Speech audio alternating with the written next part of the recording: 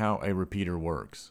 A radio repeater simultaneously receives a radio signal and retransmits it at a higher power so that it can cover greater distances.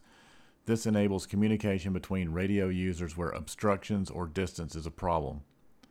Repeater stations usually have their antennas mounted high up on top of a tall building or a hill, which ideally is central to your area that you are looking to cover, so their range is much greater.